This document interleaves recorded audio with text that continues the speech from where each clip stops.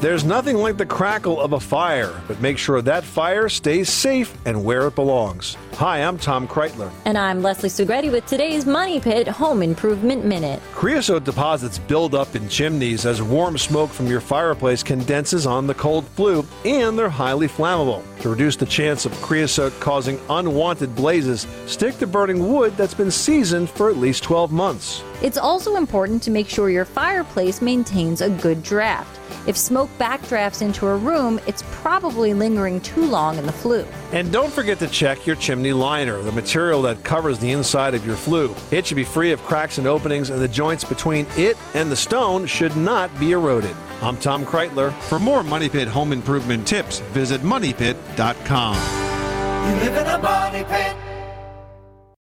This is the story of the one.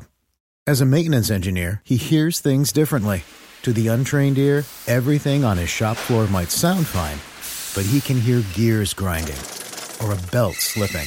So he steps in to fix the problem at hand before it gets out of hand. And he knows Grainger's got the right product he needs to get the job done, which is music to his ears.